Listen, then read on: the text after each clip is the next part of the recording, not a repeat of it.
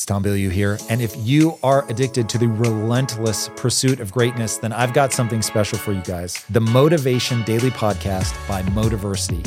It's your daily fix of motivation, inspiration, and wisdom featuring the best speeches and speakers on the planet. We cover it all.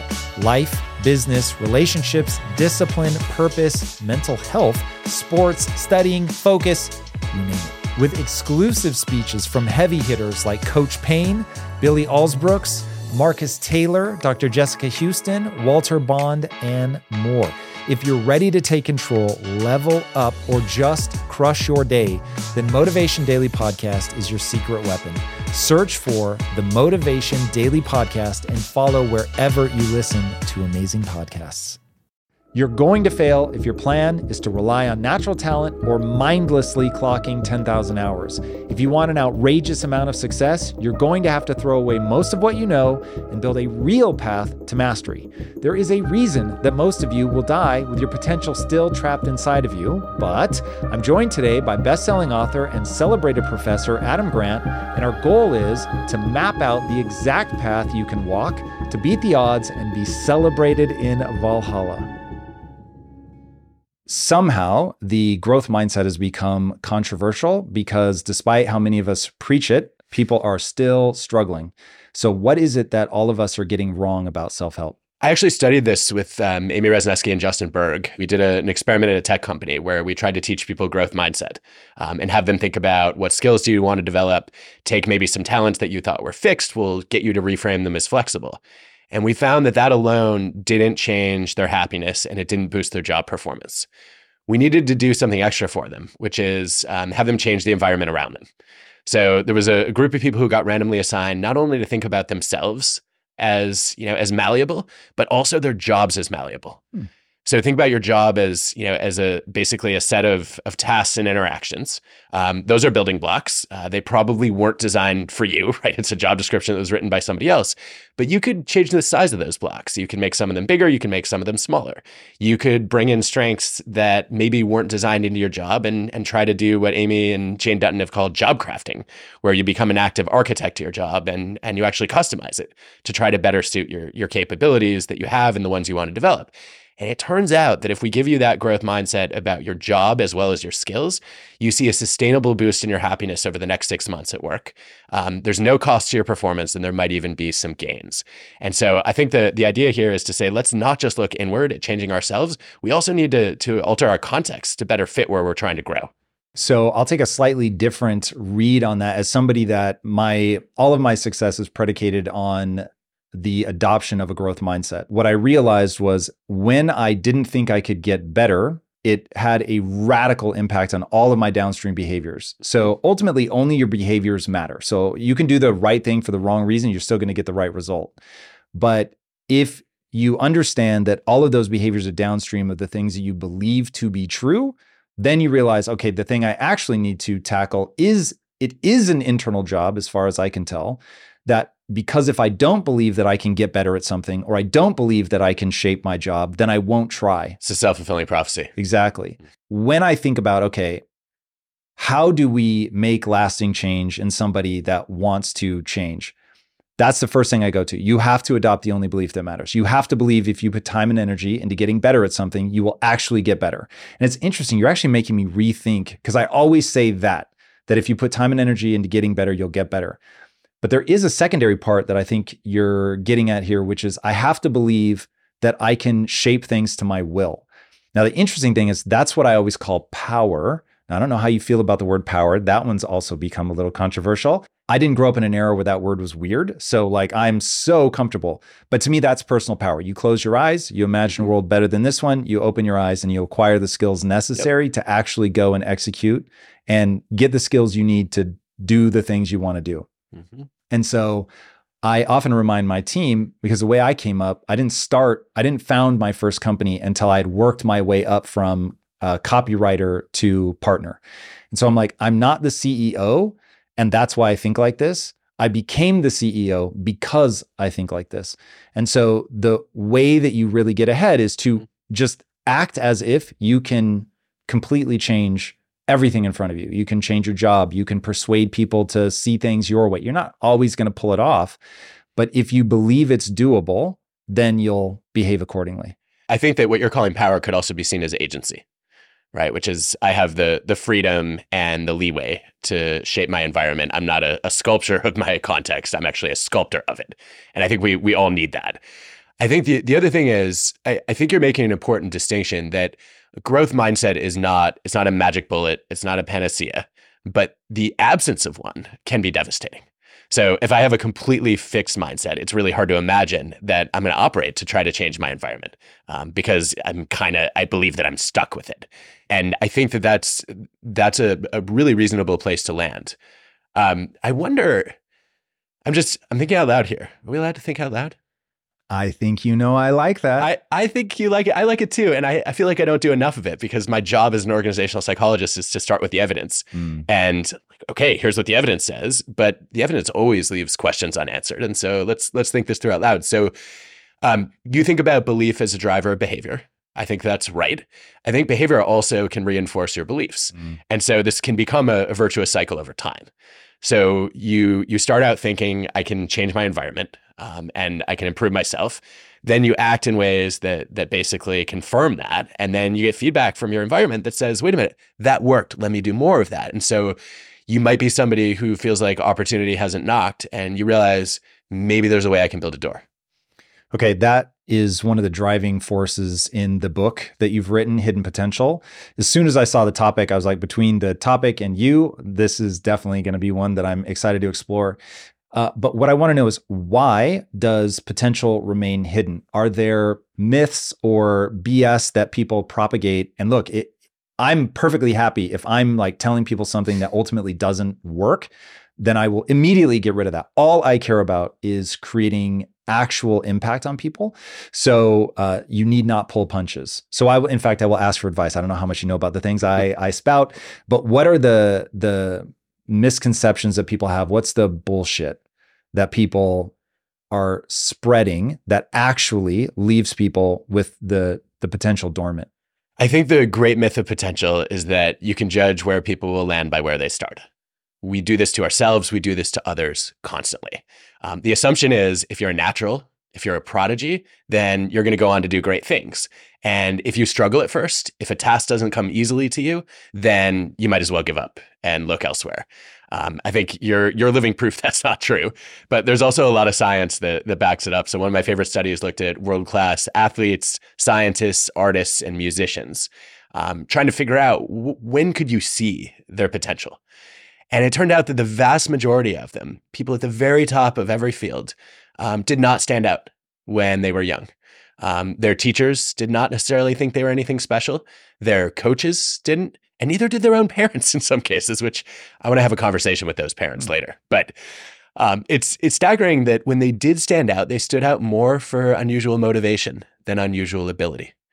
And I think what that tells us is, yeah, everybody starts at a different place, but ultimately the question of potential is the distance you can travel, as opposed to, what's the natural level of aptitude that you were born into or that you lucked into. So that to me is the starting myth that gets a lot of people in trouble.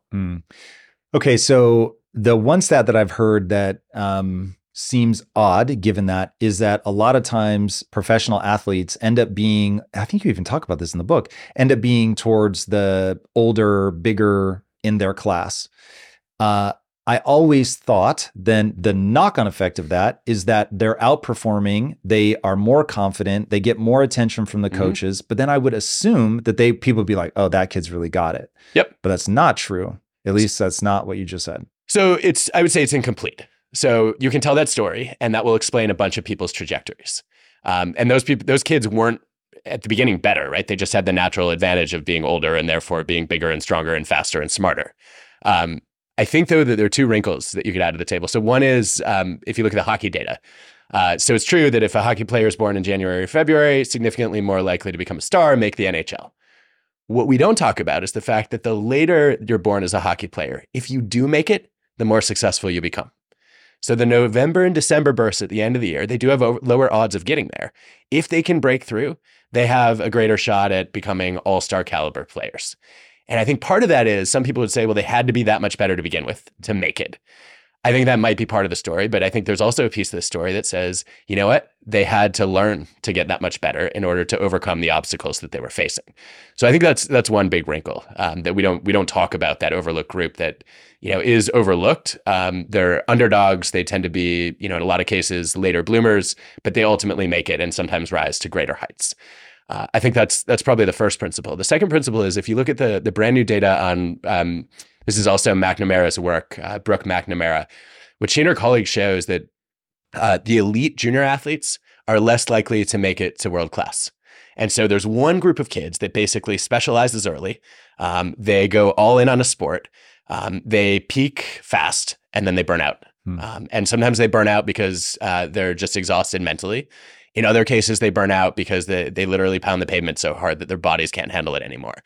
Whereas the kids who wait longer to specialize, who delay that focus, they end up, they end up rising slower, but ultimately they're more likely to get to the very top of international competitions.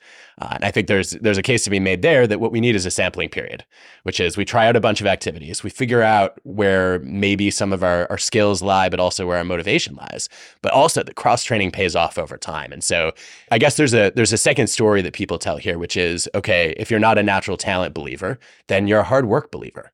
And your story is, if you worship at the altar of hustle, if you pray to the high priest of grit, then you're done. I'm like, no, it's not about how hard you work. It's about how well you learn. And we've all heard cliches about working smarter, not working harder. But I think the actual skills involved in working smarter get far too little attention. So what do you make of all that? So you're taking notes. You have multiple reactions. I'm taking notes on things that we will definitely get to. But first on that particular, I'm going to put it in a work context for a second, which is, if you think of business as a sport, which I do, then this will connect directly. I consider business the only sport that you don't, from a bodily standpoint, you don't have a clock on you. Look at Warren Buffett, still going, he's in his 80s, right? So it's really an extraordinary thing that you can play as long as you want to play. But I think that people need to work long, hard, and smart. And people will inevitably push back on me. And they'll say, Tom, if I'm working hard and smart, why do I have to also work long hours? And my answer is because you're going to go up against me and I'm doing all three. And obviously, I've read your book, I've heard you talk, so I know some of the punchline is that play is an incredibly important part of this. And so, of course, I agree with you wholeheartedly. And so I'll add a fourth thing and say, you need to work long, hard, and smart at something that you are obsessed with. So for me, I've literally structured my life to be, as close to play as you're going to get. We're in your garage right now, right? We are technically in my garage, though I respond violently to that because I don't like cars. But my thing is, I've really tried to handcraft my life to be the things that I love. So for instance, if I'm playing Minecraft right now, I would be playing it as a way to learn because we're building a video game. Okay, that's not an accident. Our video game is done in a style of gaming meets anime. That's not an accident. Those are the things that I love. We make comics. Why? Because I read comics, right? We make comics in the style of manhwa. Why? Because I love manga. Anybody that understands that connection will get it, but it's like, okay, so my life is really me asking, if I didn't have to worry about money, what would I do? And then try to make money off that thing. But I really do feel like if you want to be one of the greats, man, and maybe people don't, and I hear that, but I'm just saying, if you want to be one of the greats, you really are going to have to go that hard. Yeah, I don't think I disagree with that. I think what you're talking about is being an outlier at the very extreme of success. I don't want that to be true, but I worry that it is. I think, look, yeah, if you want to be at the very top of where you're going, there's no question that you're going to have to work hard as part of it. I would say hard work is not enough. Number one, we know that. And number two, there is such a thing as overworking to the point that you either kill your motivation or you undermine your own creativity. And what you do see, I think we can make a pretty compelling case that there's a trade-off at some point between quantity and quality. And so the 21st hour that you're putting in the day is probably less valuable than sleep. That's interesting. So let's map that out. I believe the most important thing, okay, God. I'm going to talk from a behavior standpoint, not from a punchline of life. The punchline of life is fulfillment, it's love, it's all the beautiful things that life has to offer. But within the context of, I love how you just made that a disclaimer, by the way. Like, well, because yes, of course, the things that matter we're not going to talk about, but let's talk about the stuff that doesn't. We will get to those, but just to map the edges of this for a second. So within those confines of knowing I'm talking behaviors right now, sleep is the most important. So I didn't want to say sleep's the most important, and then people are like, oh, fuck you, like love is all that matters. Mm-hmm. Yes, I get it. I'm just talking behaviors. If you don't get sleep, you will not optimize your brain. So anytime that I or anybody else start to diminish their sleep, then I'm like, you have a problem.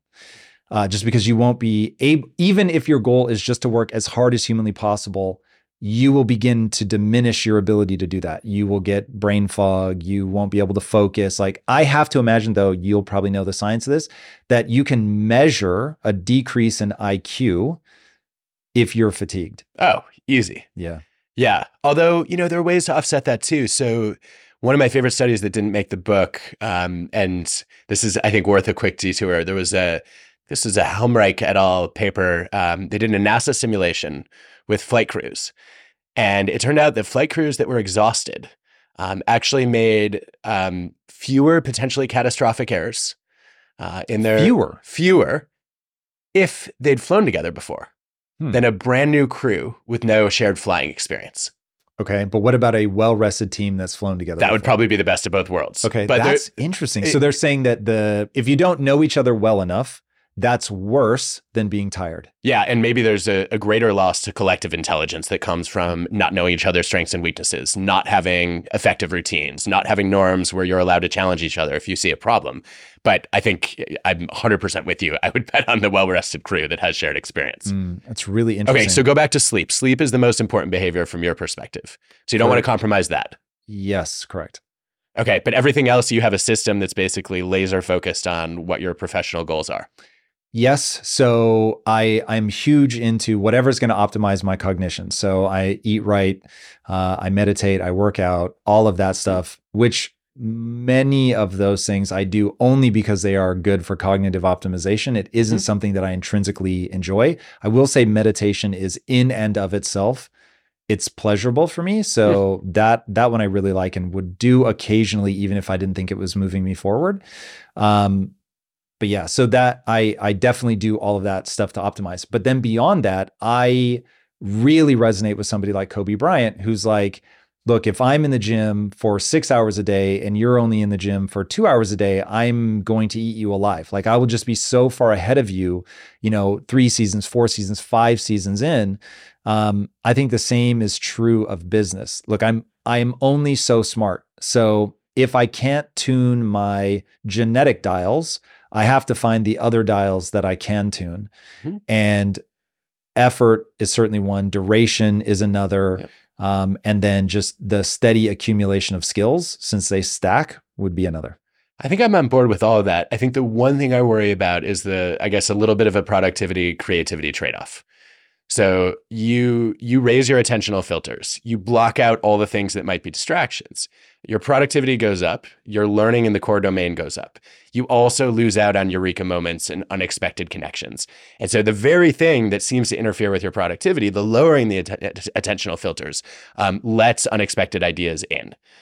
And it sounds like you're designing for some of that by exploring in adjacent areas that you're working in. And I think there's probably a benefit there, but I also wonder, what can you systematize? I think Da Vinci probably put it best when he said, I don't know the exact translation, but it was something like, you can't produce a work of genius according to a schedule or an outline. And maybe you're just comfortable letting go of breakthrough radical innovation and doing, kind of more incremental innovation, which actually is probably a more sustainable path to building a successful business. But how do you think about that trade-off? You guys know I have a very strict diet that I stick to, except for very special occasions. And I do that so that I can bring my best every day to what I'm doing. And a big part of that strict diet is high quality animal protein and my go-to source of trustworthy meats and seafoods with no added hormones or antibiotics ever is ButcherBox. ButcherBox is a premium meat subscription service that delivers 100% grass-fed beef, free-range organic chicken, pork raised crate-free, and wild-caught seafood, all directly to your door. I cannot recommend ButcherBox enough. When you eat ButcherBox, you are giving your body the best possible building blocks to work with so you can reach your full potential. You've got to take care of yourself at a cellular level if you want to hit your peak consistently. So ButcherBox is the key. Sign up at butcherbox.com/impact and get our special deal. ButcherBox is offering our listeners a free for a year offer plus an additional $20 off. And that means you can choose salmon, chicken breast, or steak tips free in every order for a year. Sign up today at butcherbox.com/impact and use code IMPACT to choose your free for a year offer, plus get $20 off your first order. This show is sponsored by BetterHelp. You will never be able to reach your full potential if you are riddled with stress and have a lot weighing on your mind. I can tell you from my own experiences with stress and negative thought loops, you have to find a way to work through whatever it is that's weighing on you if you're going to have any hope of achieving your goals. Therapy can be an option for working through things, and for an online therapy option that is super convenient and flexible, be sure to check out BetterHelp. With BetterHelp, everything is 100% online, and getting started is quick and easy. A brief questionnaire matches you with a licensed therapist, and you can switch therapists at any time for no extra charge. Get things off your chest, process through things with BetterHelp. Visit betterhelp.com/impact theory today to get 10% off your first month. That's BetterHelp, HELP.com/impact theory. It's Tom Bilyeu here. And if you are addicted to the relentless pursuit of greatness, then I've got something special for you guys. The Motivation Daily Podcast by Motiversity. It's your daily fix of motivation, inspiration, and wisdom, featuring the best speeches and speakers on the planet. We cover it all: life, business, relationships, discipline, purpose, mental health, sports, studying, focus, you name it. With exclusive speeches from heavy hitters like Coach Payne, Billy Alsbrooks, Marcus Taylor, Dr. Jessica Houston, Walter Bond, and more. If you're ready to take control, level up, or just crush your day, then Motivation Daily Podcast is your secret weapon. Search for the Motivation Daily Podcast and follow wherever you listen to amazing podcasts. Okay, so two things. There's the Seth Godin response, which I love, or no, actually, I can't remember. It was either Seth Godin or Chuck Palahniuk. Those two couldn't be more different, but I have no idea why both those neurons are firing. We'll fact check later. But they said there is no such thing as writer's block. When you're on a deadline, you just have to get it done. And I agree with that. The other thing, though, I will say is that I really get driven crazy when people say, I'm overwhelmed. Then do less. So I think people ought to be able to, and I use that word as a moral judgment, I'm realizing, they ought You hope that people are capable of. Go on. Well, no, I really do mean ought. They ought to be capable of saying, oh, I need to stare out the window for a while. I need to go for a walk. I'm not feeling creative right now. And that they'll create that space. So my thing is, when you leave it all out on the field, you're not worried about judging yourself, because look, I show up every day and I play not every day. We all have days where we're like, I was just lazy today. But if you don't lie to yourself and you know that way on balance, you really do play your guts out, then when it's like, I really think what I need right now is to stop down and just cuddle my wife for a day. I'm not saying like take 15 minutes. People need to really think about, what do I need to do to optimize myself? So if your job has that element of creativity to it and you need to stare out a window or go to the beach or whatever, 100% do it. But you need, if you want to achieve the extraordinary, you need to be able to trust yourself to say, I will do this until I know I'm now avoiding something else and it's no longer adding up to something. And because I have earned that within myself, when I need time off, I take time off. Mm-hmm. I would say ideally before you need it. right? I don't think I might suck at. Yeah, you don't want to be the person. I mean, I've done this literally in a car more times than I'd like to admit. Like waiting until it tells you can go 0 miles before you pull off to the gas station. Ideally, you're scheduling the quarter tank. Yeah, no. Why do you do that?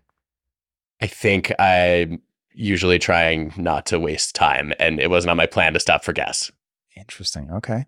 But I clearly need to rethink that because I had it hit 0 and the gas station was not in sight, and that was a little terrifying. Have you a few months run ago. out of gas? I've never had this is the other problem. Every time it hits 0, I'm like, well, I've never run out before. That must be lying to me. There must be a little bit more left in the tank. And I do not want to push that any farther. But yeah, I think obviously humans aren't machines, but the idea of scheduling breaks at planned intervals, I think is really important.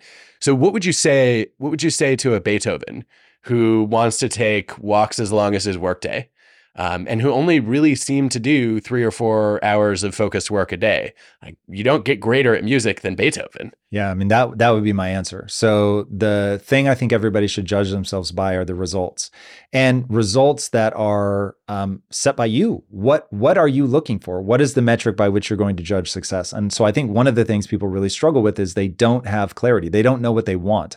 And if you don't know what you want, then you're not going to be able to measure whether you're getting there or not.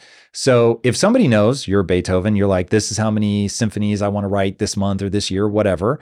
And then did you do the things that you needed to do in order to hit that? And now we should probably talk what really is the punchline of life, which is, I think at the highest level, it's how you feel about yourself when you're by yourself. So if you don't like yourself, all the money and success in the world, your life will still suck and you will be racing towards suicide. So I wouldn't do that. So I would do things that really earn your respect, but you have to be careful because you're going to respect yourself based on your beliefs and your values. So be thoughtful about what you build your beliefs and values around. You talk a lot about this. You need to anchor on something that's real. Like you need to be lathering your hard work and all that around something you actually care about. Otherwise, you're going to be in trouble. But if he loves his life, back to Beethoven, if he loves his life and he's hitting his goals, I don't have any problem with that. I don't mind if somebody wants to stare at a wall all day. Like, I really don't mind that. I want to help people achieve what they want to achieve. I mind that a little because I at least want that to be useful to other people. Yeah. Lay out for me what ought, and I use that word in the moral sense, what ought people strive for? Well, I don't think it's my place to determine that. So I'm kind of with you. Whatever your values are, I want to try to figure out how you can align your goals and your behaviors with those values. But I think we should have a hierarchy of values. I think all else equal, if you're doing something that's useful to other people and makes their lives better, I feel much better about that than if it's totally self-serving.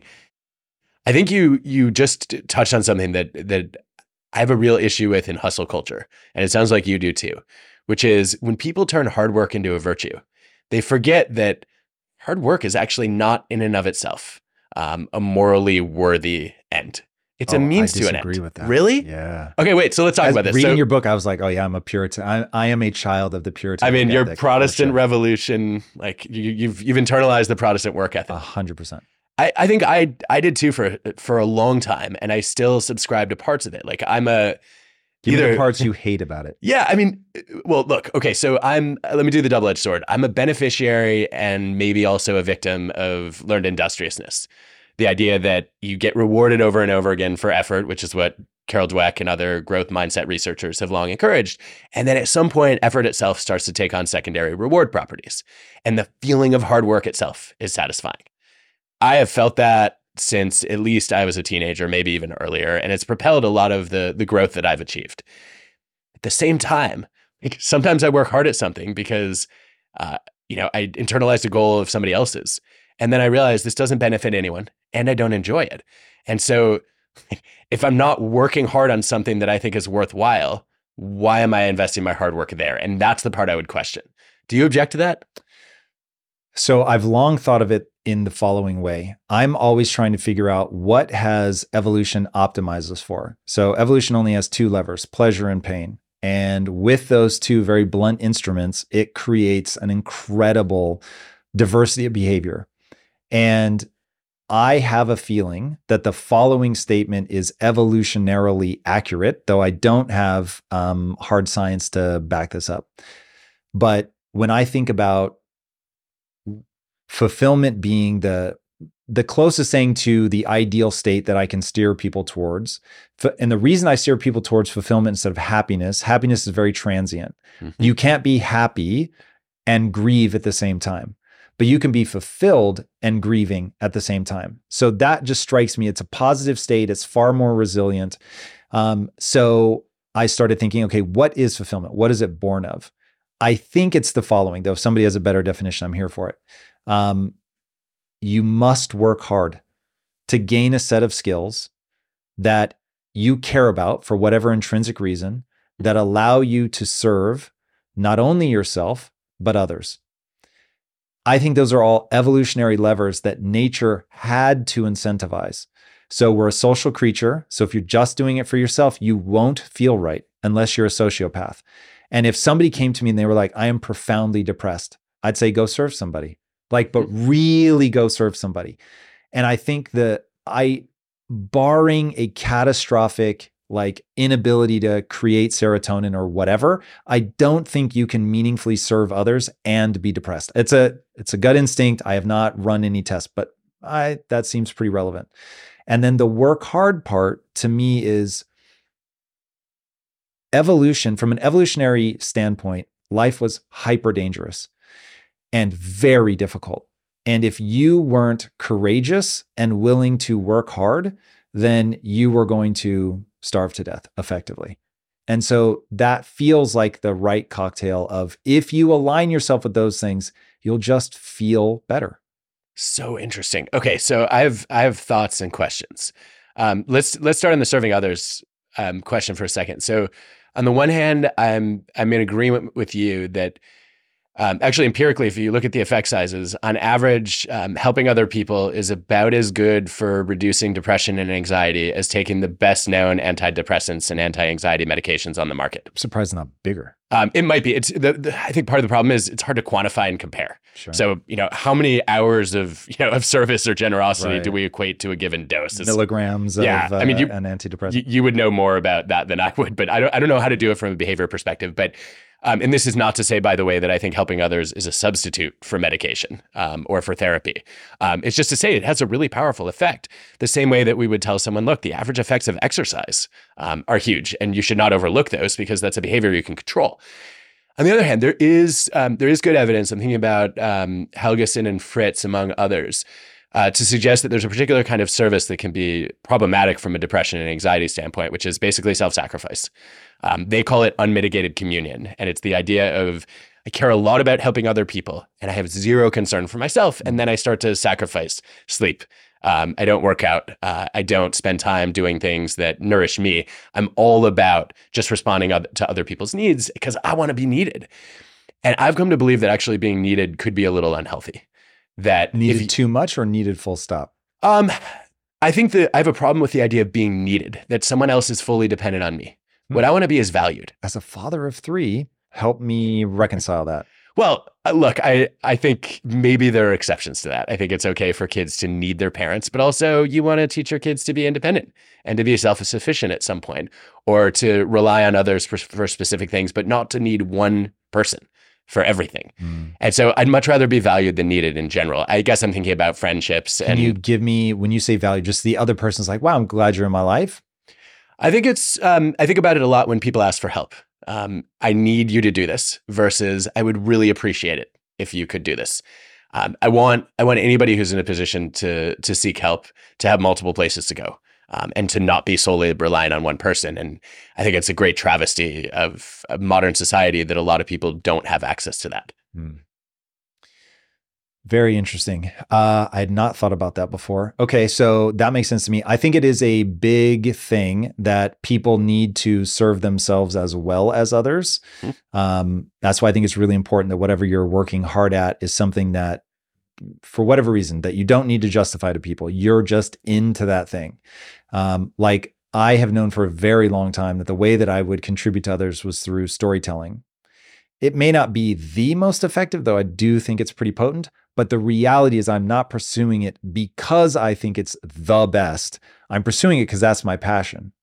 And so finding something that you love, being unapologetic about it, but finding a way that you can leverage that to lift somebody else up, make them smile, whatever. I don't go play guitar, but have a sense of I play guitar as a way to bring some joy to other people and not just by myself in my room. Again, not because I pass a moral judgment on that. I don't, but because I think that it's not in line with what evolution had in mind. And so you will end up feeling a profound sense of dis-ease and not know why. Yeah. So I think we're in sync there. I think it's interesting.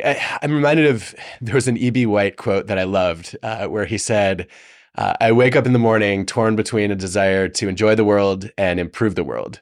And this makes it very difficult to plan the day. That's pretty good. It kind of does. But I think the research I've read on this says that over time, people gravitate toward trying to align the two and say, I want to find things that I enjoy that are also helpful to others.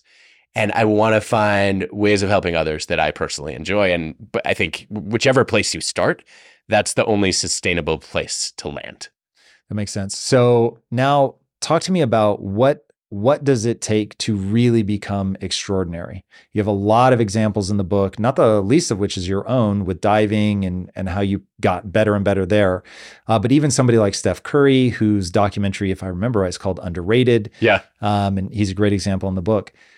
What is that process? Well, let's start with Steph Curry, because I think there's an incredible scene in the documentary that came out after I turned in the book. It's like, oh, this is a missing scene. I learned so much from his trainer Brandon Payne about how they structure practice to bring out the best in Steph Curry and keep him. I think he's already the best shooter in the history of basketball, and he wants to keep getting better. So if you look back at how he did that early on, there's this scene. You saw the documentary? I haven't. You haven't seen it yet. Okay, so I don't want to do a spoiler on the whole thing, but you kind of already know where he ends up. Yeah. But there's one scene in particular that I can knock it out of my head, which is Steph Curry's in high school. He's short. He's not 6 feet yet. No way he's going to be tall enough to make the NBA based on that growth trajectory, I think is probably the assumption. And he's got a huge problem, which is every time he takes a shot and he's guarded by somebody who is tall, he gets blocked because he's shooting from his hip. And it's a really slow developing shot. It comes from low, people can see it coming and then just swat it down. And sometimes they don't even have to jump. And you watch, this guy is going nowhere. So he talks to his dad. It helps to have a dad who is an NBA player. Yeah. When you run into that wall. And his dad says, you've got to rebuild your shot. If you want to get to the next level, if you want to play in college, you have to stop shooting from the hip and start releasing higher. It's going to be a faster release. It's also going to be harder to block. That's your path. And you watch Steph Curry literally lose the ability to shoot. He has to start over and go back to the drawing board. And I think a lot of people are unwilling to do that because he was a really good shooter shooting from his hip. And the idea of going backward and saying, I've got to give up the gains I've already made and start over from scratch, that's just too much to lose. I don't want to do it. But Steph Curry is passionately committed to getting better. And he wants to play in college. So he literally goes through months of just brick after brick after brick. So what do I take from that? I take from that a couple of things. One, sometimes you have to reverse to go forward. A step back can lead to 2 steps forward if you find a better method.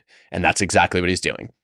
2, you have to then be willing to embrace the discomfort of saying, this is going to feel like crap.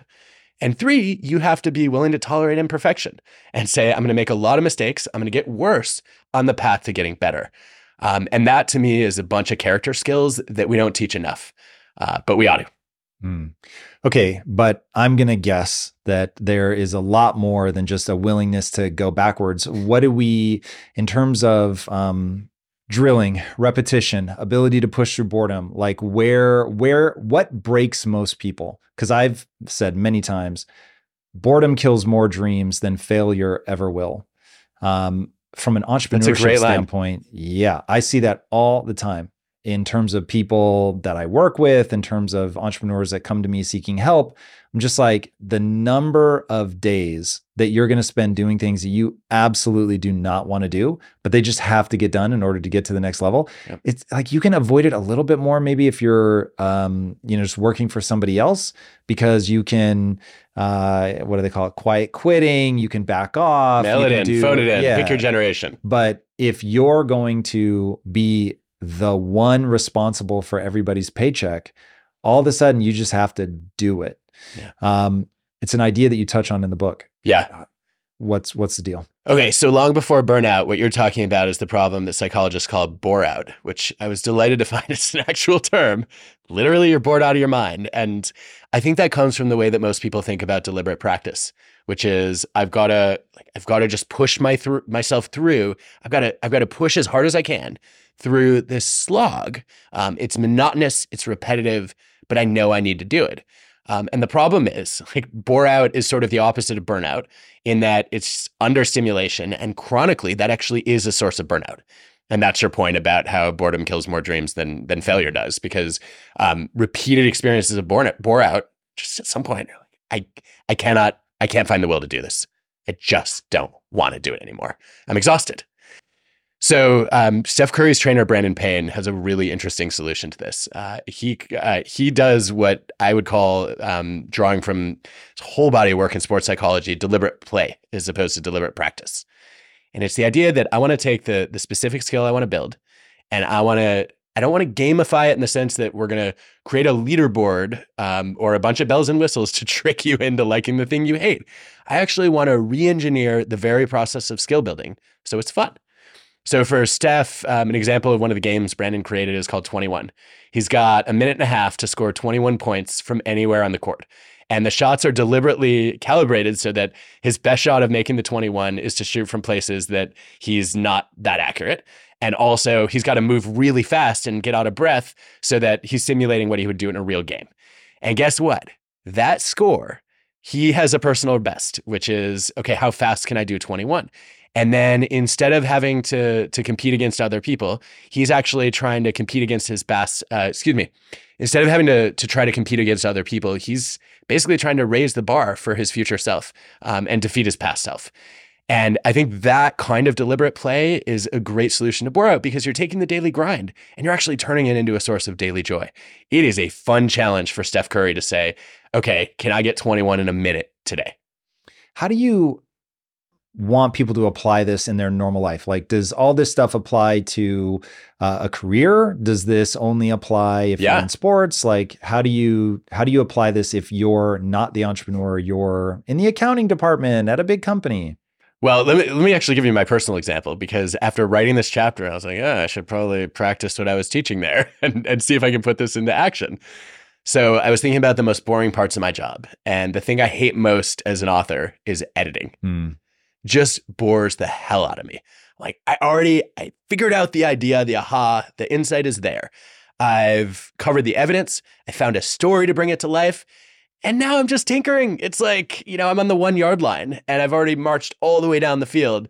The last yard takes so much effort to try to refine it. And it doesn't feel to me like I'm learning anything or contributing anything, but I know it matters for the reader's experience. And it's the task that I procrastinate on most. I will start the next chapter instead of editing the last one. I'll put it away for weeks because I just don't get energized by it. And then I wrote this chapter about deliberate play and said, I've got to turn this into deliberate play. How do I do that? All right, let me take I've got specific things I'm trying to improve in my editing. So one thing that I've struggled with for a long time is concreteness and imagery.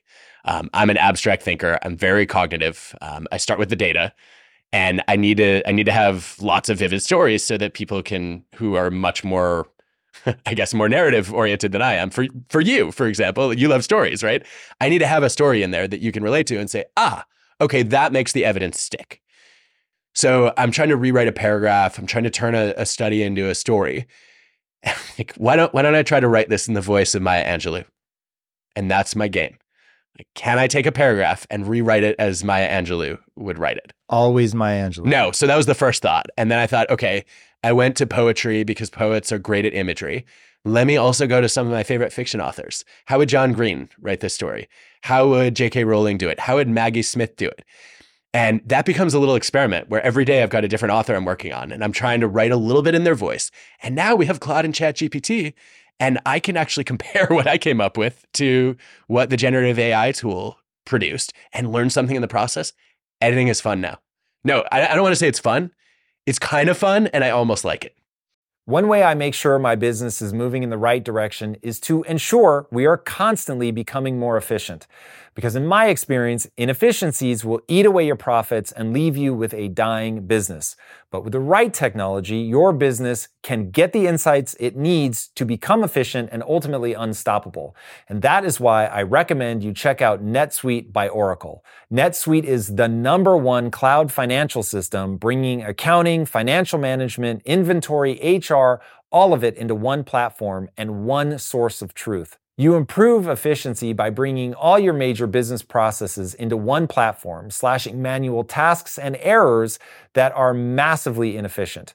Guys, inflation is no joke. So check out NetSuite and see how you can cut costs and boost performance at the same time, like the 37,000 companies that have already made the switch. By popular demand, NetSuite has extended its one-of-a-kind, flexible financing program for a few more weeks. Do not wait. Head right now to netsuite.com/theory. Again, that's netsuite.com/theory. Get the information you need. Head to netsuite.com/theory. That's really interesting. So how did you come up with that game? How do people figure out what their way of making something play is? So really good question. So for me, it started with, I was actually reading, Harlan Coben, who's just great at page turners. And I was like, wow, okay. How would Harlan Coben do this? And then I realized it wasn't enough of a stretch for me because Harlan builds a lot of psychology into his books. And so I went to Maya Angelou as a more extreme option. How would I do that if I were in a different area? I think where I would start is I would say, let's take a job. What's a task you hate, Tom, that you find boring? Ooh, God, anything to do with finance. Finance. Okay, yes. What bores you about finance in particular? There is something weird about the way my brain processes numbers. I can feel myself. It's like running a marathon in quicksand. And so all of a sudden, when I go from like what we're doing now, I feel sharp, I feel alert, I can put ideas together very quickly. But once it gets to math, I can do it. And I at times feel like I think about the numbers in a more useful way than many of my peers. However, I do it so slowly that I'm just like, this is really unbearable. I cognitively feel unrecognizable to myself. It's very weird. Wow. And so that makes it, because it's so inefficient, it just makes it a real slog. And there's no story. There's no emotion to it. It's all just like, where do we have to cut? Where do we add? Oh God. Okay. And so what are you trying to do with numbers that involves learning or skill building? So that involves learning or skill building. That I'm not sure yet. I don't know how to answer that question, but I will say what I'm trying to get to is, okay, how do we capital allocate? Knowing what my goals are, where do I allocate the resources in order to get to that next level? Or what story is the data telling? That gets a little more fun in terms of trying to actually analyze. But as you like really dig in, you start trying to cross-check to make sure I'm not telling a fake story, that this is the real story that the data's telling. That just gets really tedious. Okay, so a few places I would start. One option would be to pick something you already enjoy and try to graft it onto this process. So could you write a comic book about your capital allocation? It's really interesting. I don't know. I'd have to think about that. The way I have done it historically is I will reward myself. So like, okay, this is your objective. You need to get this done by this time. And if you get that done by that time, then I get to move on to the things that I find fun. So I will often do, if I have art to review, which I love, I'll say, okay, I see that I've got art to review, but I also have finance to do. I'm going to do the finance first. And if I finish it, by whatever time, then I can go do the art stuff. But I've never thought about how to turn that into a game. I think it's timer's interesting. It's an experiment, definitely an experiment to run. Yeah, so you could do a timer and accelerate the reward if you finish a little faster without making mistakes. Yeah, even just doing something where I'm beating my personal best. So this goes into, okay, we build video games here at Impact Theory, which not many people know yet. So we think a lot about gamification. And you talk in the book about, you don't want shallow play, you want deep play. Is it deep play? Is that what you call it? Dan Coyle called it deep fun, which I loved. I love the term for it, instead of shallow fun. With that in mind, so how do you go from the shallow gamification of just like get better time, get, experience points or whatever in a video game, to something that's deep fun. Because this really applies to me on multiple levels. One, it'll help me better orchestrate a game of things that I find boring, but it'll also help me make better video games. Maybe. We'll find out. I think the difference between shallow and deep fun is about purpose. It's about saying, hey, I'm going to find a way to enjoy the process of working toward a goal that really matters, that I believe in. So how many people are working on video games right now? The team, it fluctuates, but call it 15 full-time. Okay, so what I would do is I would take those 15 people and say, let's start with, let's do a brainwriting exercise where we're gonna each jot down 20 ideas for how we're gonna take the financing part of building a video game company and make it more fun. We're gonna collect everybody's ideas. We're all gonna rate them independently, and then we're gonna just pilot the 5 best ideas. And then you've got a little bit of deep fun in the process of trying to get everybody's independent, creative problem-solving skills focused on this problem. And then ideally, they've also come up with some things that would be fun to try.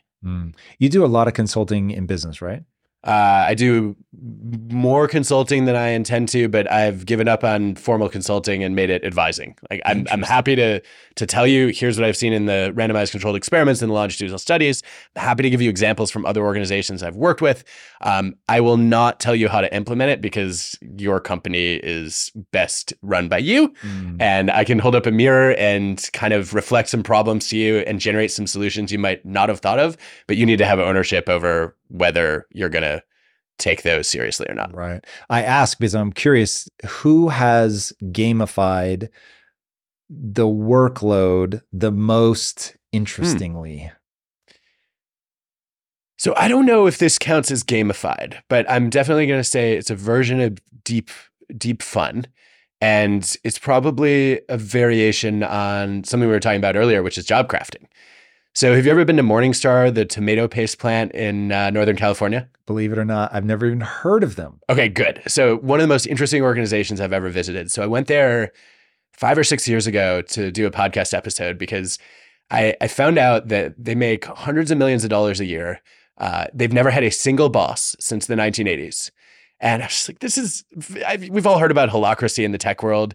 They started it much earlier and they found a way to make it effective in manufacturing. I want to see that. I want to understand. Yeah. And they do a lot of unusual things that may not be a good fit for anybody's company, but they do have some processes that I thought were really compelling.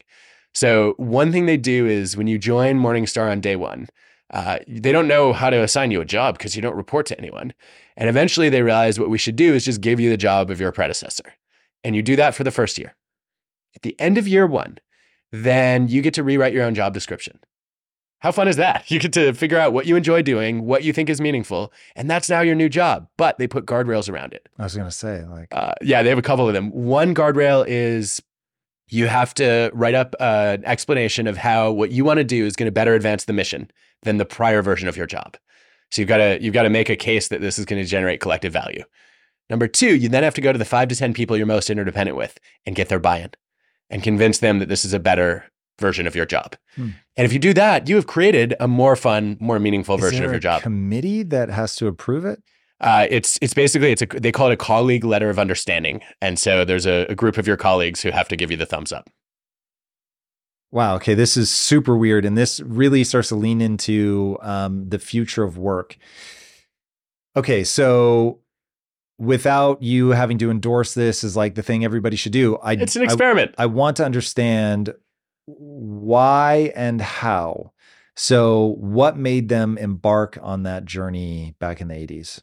I think they realized at some point that they wanted to build a company on self-management. So they were into the idea that people should have more autonomy at work than they do. And they hated the idea that there would be Office Space style 8 bosses breathing down your neck, micromanaging you. And they said, what if we treat people like adults?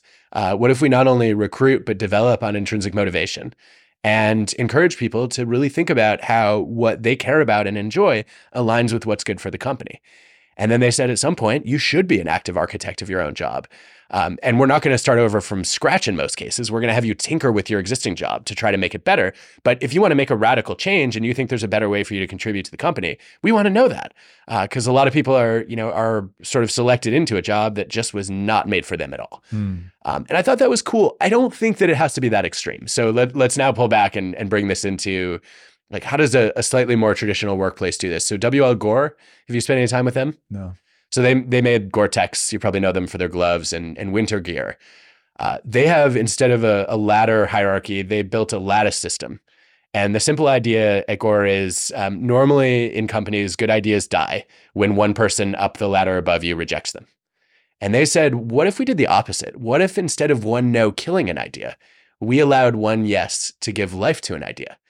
So the idea in a lattice is you can go to multiple people at different levels of the hierarchy and pitch your idea or your project. And all you need is one of them to give it the green light in order to begin working on it. And that means you could spend 10 or 20% of your time on something that's very deep fun for you that might generate value for others. I loved one example they had where a guy basically said, hey, like some of the Gore-Tex material that we have that repels grit on bike cables, I wonder if that could keep the grit off my guitar strings. And he starts prototyping it. He brings in this guy, John Spencer, and John finds a sponsor for it in the company. He finds one senior executive who says, yeah, sounds interesting. And 3 years later, they have one of the most successful guitar strings on the market. And I think it keeps the strings clean dramatically longer than the existing options. You're like, that was somebody's idea. They dreamed up. They thought it would be fun to work on. They then realized this could be really valuable to the organization. And they had to find one person who could approve the investment in it. And that's all they needed. I don't know why more companies don't run that experiment. Can I tell you? Yeah, tell me. That sounds like a suicide run. So as you were talking about it, I was like, okay, hold on. These are companies with just ridiculously high profit margins that I don't know how long they've been in business, but if the tomato company has been around since the 80s, I get it. Like there is a point at which it becomes hyper predictable. But I mean, they've survived recessions because my immediate reaction is, at least in a small company where you're fighting for every dollar, there's hyper variability. Like we make a lot of our revenue off of YouTube. And that means I'm in a knife fight with the algorithm, which it's share of eyeball time. There's only so many things that people can watch. And YouTube could not care less whether it's me or somebody else. They just want to keep you on the platform. I mean, they'll care to a certain extent because we do highbrow content. If you guys will give me that, our CPMs speak for themselves. We get fucking high CPMs. I'm going to be unapologetic about it. So, and that they might lean towards us a little bit, but like if we take our eye off the ball for half a second, somebody else is going to come in the space. They're going to take some percentage of our share away. They're just new people entering the space every day. And so the thought of being able to look away and expect it to be the same when we come back, just non-existent. Now, I am a big believer in, I don't scale. So me micromanaging people is even worse than just like walking away. But it seems that what you need, and the reason that more companies don't do that, is you need to know exactly where you're trying to get to. You need to communicate how we're going to get there. You need to leave room for better ideas, because I operate on what Ray Dalio calls the dot collector. So you want people to be able to give feedback to anybody, anytime. So if somebody thinks my strategy is dumb, I would want them to give feedback that the whole company can see, by the way. I tell people to give me feedback aggressively and in public. And I do that because I want to set the standard. I don't want people getting weird about somebody saying they don't like their idea or whatever. But man, like the odds, I don't want to make a blanket statement because I will do whatever works. But with my experience, the odds of people pulling in opposite directions border on 100%. And so that's a risk. I agree with that. I don't see how they keep laser focus. Okay, so I think you may be right. Gore may be able to get away with that because they have some very well-defined market niches and they're successful and they have slack capacity. Maybe a better example of how you would take this into a more traditional company is innovation tournaments. So Great example, Dow Chemical years ago says, we're looking for ideas that will save energy and reduce waste. And we'll let anybody in the company submit proposals. They have to cost no more than 200 grand US, and they have to be at least have the potential to pay for themselves within a year. And you have that very focused call for this is what we want. You then have peers and subject matter experts evaluating the proposals. Promising ones, it might be a paragraph at first, then they get advanced to round 2, you write a couple pages, maybe you get paired up with somebody who had a similar idea. Eventually, they bet on the highest rated ideas. They do this for a decade. They invest in 575 ideas. On average, they save the company $110 million US per year. Whoa. Most of these ideas, Tom, do not come from people in creative jobs. They're, somebody's on a factory floor. They saw a process that was broken. They had an idea for how to fix it. They didn't know where to take the idea until the innovation tournament was announced. What I really like about the tournament is you have a filtering and selection process to say, we're not going to bet on all the ideas. We're going to take the most promising ones that we think are smart experiments to run. And we're going to expect, just like a venture capitalist does, that if we bet on dozens of ideas, that those are going to produce net value if they were highly rated inside the company. Could you see doing something